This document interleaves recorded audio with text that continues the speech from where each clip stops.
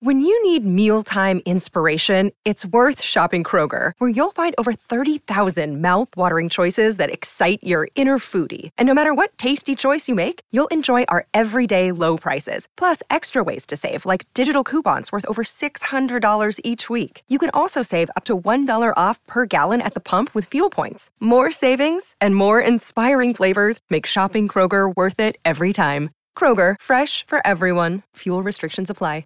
Now let's get to Alonso, because in game 2 of this series, Pete Alonso, right after, the whole thing with the throw it again, which I ripped him for, but I think I was being a little emotional too, because it was right after the game.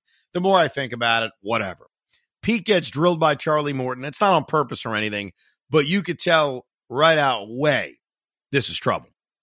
The way Pete looked, the pain, the anguish in his face, and then the immediacy of him coming out of the game. We are right now in a moment where the Pete Alonso wrist injury could be one of those epic injuries we talk about for years, and I'll tell you why. They give him a CAT scan in the middle of the game, which I know doesn't always tell you if there's a break or not, or if there's a fracture or not. But we get good news in the midst of the game. Hey, scan came back. All good. X-rays look good. He's day to day. That's step one.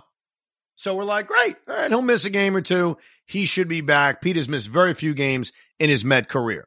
Then we get to Thursday, the finale of this series, and we're notified that Pete's going back to New York to get an MRI. Immediately, you get your run-of-the-mill, don't they have MRI machines in Atlanta tweets? Which, I get it. But we hear he's going back to New York, and it's like, oh, crap. He's going back to New York to get an MRI? This is not good. So now it's shifting towards bad news, but Buck Showalter, our favorite manager, decides to say, yeah, we're going to New York, MRI precaution. I hope he's in the lineup, or I don't know if it's hope or expect. He should be in the lineup tomorrow. Well, hold on a second. He's going to New York for an MRI. You're not sure. Maybe there's a fracture on this wrist. We don't know. He could be back in the lineup one day later, a fly out to Pittsburgh. Everything's going to be fine. That's a little bit of a warning sign. Now, we're distracted throughout the game because, hey, Pete's not playing. Mets are trying to win. It was a crazy, crazy finale of this series. By the way, I thought Vientos defensively looked okay at first base. He had that one slight bobble on a potential double play. Outside of that, I thought he looked okay. Now, with the game over, Buck's asked about Pete Alonso, and Buck says, I'm going to defer to Billy Epler. I don't think they have all the information gathered yet completely. Now, maybe when you listen to this, Rico, we will have the information, but I can tell you right now, this is starting to scare the crap out of me. This is starting to feel, this could be far worse than we thought. And this is why the Yankees, I'm going to give the Yankees credit for something. This is why they don't want to tell you anything about Aaron Judge's foot. Here's why. If they tell you it's not a big deal, and then it turns out to be a big deal, we're going to crucify them. Well, I'll tell you right now, if this Alonso thing turns out to be a fracture, a break, whatever it is, and he's missing an extended period of time, obviously it sucks. I don't think Charlie Morton threw at him, and it's a big blow to the Mets, but we're going to start to be angry at the messaging. We're going to be angry about X-ray came back, he's fine. We're going to be angry about, he's going to New York, precautionary, should be in the lineup tomorrow. We're going to be angry about all that. And that's why with injuries, as much as it drives us all nuts, sometimes they're better off not saying anything. Because if they say something and it turns out to be far worse, we're all going to be pissed. And so, I think our brain goes to a place of, can they survive without Pete? How would this lineup look without Pete? Who's getting most of the at-bats at first base without Pete? Certainly in day one, really the first 2 games without Pete, the offense has been okay. I mean, they've scored 15 runs in 2 games, but that's short-lived. At the end of the day, he's the best slugger in baseball. And to not have him in this lineup, which is not something we're used to because we've been spoiled by Pete, he goes out and plays every day. That's one thing about Pete Alonso. He plays every day. He has missed so few games in his major league career. But right now, we're staring into the abyss of Pete Alonso missing a significant period of time. And guess what? Considering the way this season is going, why would anybody be surprised? Like, everything that could go wrong has screwed us in the derriere. Well, that's why I kind of had that feeling once Nimmo hit that home run and the bat just started to come alive in that second inning, and I just got the sense then, I'm like, Pete Alonso is going to be out for a while, and they know this.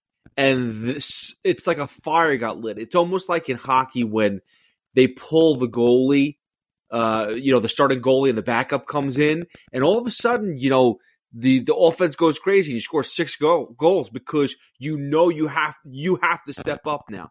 I think that's literally what's happening. And that sucks. If that's what it took for this offense to like light a fire, that Pete Alonso is going to be out for who knows how long for them to get going, that's a terrible reason. I'm happy to see it, but it's terrible.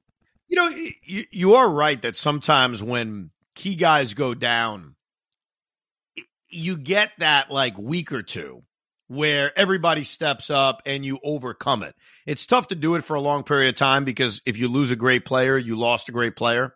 So that does happen sometimes. I don't know if that means anything that the Mets know or Brandon Nimmo knows or anybody knows, but you are right because I remember that in years past with like Piazza would go down and for a couple of days, everything's great. Everything's fine.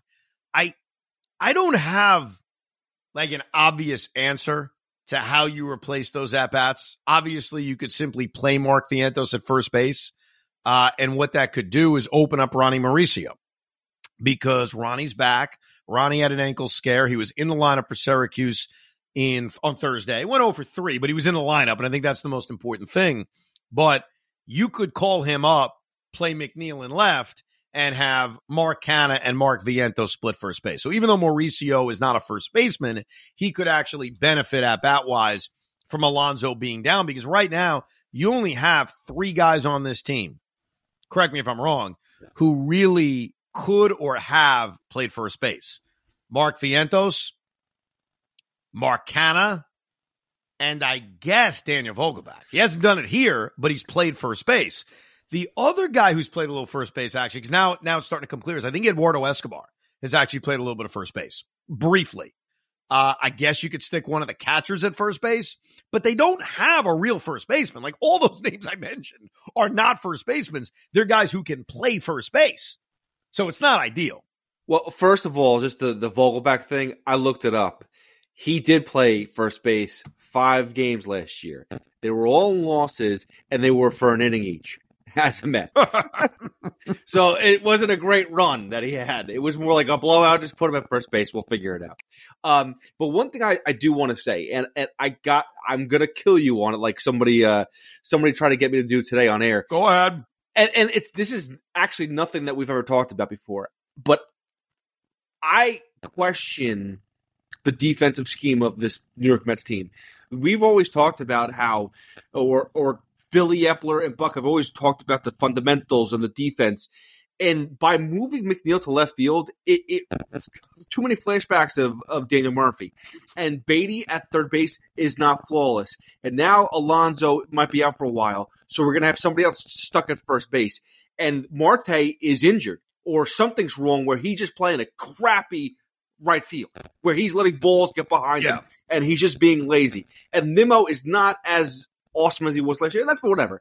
But you're putting now a ton of people in spots that are all over the place, and I want to see Mauricio, but to add somebody else to that too, now I'm like scratching my head like, what the hell are we doing? Look, if you want to value defense, and I respect that, by the way, because the Met defense has been bad over the last month. I know Jeff McNeil had a very rough night in Game 2 of this series when he bobbled the ball 5 times. He had the bad relay throw or threw to the wrong base. I think that was the opener of the series. I'm trying to get all these brutal losses straight in my head. So McNeil has not played a great left field. I don't think he's bad in left field in general, but he hasn't played a great left field. But then you factor in Beatty at third base, someone unknown at first base, Mauricio, whose reports have not been great at second, Marte, who's gone backwards and right. You're right. So if you want to value defense, one of the guys that has to come back, maybe to replace Alonso on this roster, is Luis Guillorme. Because one thing about him is he's great defensively. So if you're sticking McNeil in left, but Guillorme's playing second base, you're improving your defense. If Alonso goes on the IL, that is. Because otherwise, unless you just get rid of Vogelback, which I know has been the big talking point, and I'm not against it, because I do think he's useless. He's not even really a first baseman. Like, he's played first base, but he's barely done it here. Honestly, I was on Baseball Reference. I don't even see the record of him playing first base here. He played. It was 5 individual games last year in July or August. I thought it was. I see it with the Pirates. I do not see it with the Mets. That's where I'm looking. I see Daniel Vogelback never playing first base for the Mets, and to your point, playing 5 innings of first base with the Pittsburgh Pirates. So then you got to go back to 2021, where, in fairness, he started 52 games at first base. But that's 0 in 2022, and so far 0 in 2023. So while he's a first baseman, he hasn't done it in a while.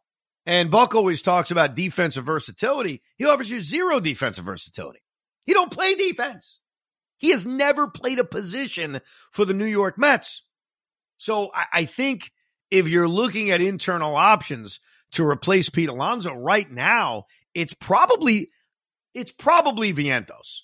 You could go Cano with the reasons I mentioned and have McNeil play the outfield, and then either Eduardo Escobar, Luis Guillorme, Ronnie Mauricio play second base. Those are your options, but it's not good. It's a big drop-off. And despite how bad Vientos looked in the finale of this series, I'm still on board for a while that he's just got to play every day. Like, he's just got to be out there. And there will be a time, we'll all come to that time differently, when we say, okay, enough's enough. I'm not there yet. I don't think that's fair. As bad as he looked in the finale of this series, to say enough's enough. He's got to play. And with Alonso potentially out for a period of time, it opens up even more opportunities for him to play.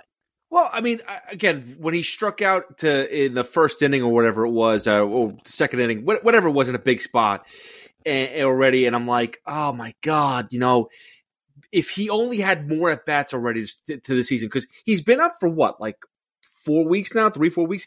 He had 32 bats coming into today. Like, he's just not playing enough. So I'm not saying he would have hit a home run or he would have gotten a base hit because of the experience, but he needs to get run. You got to stop benching the guy. No, I'm with you.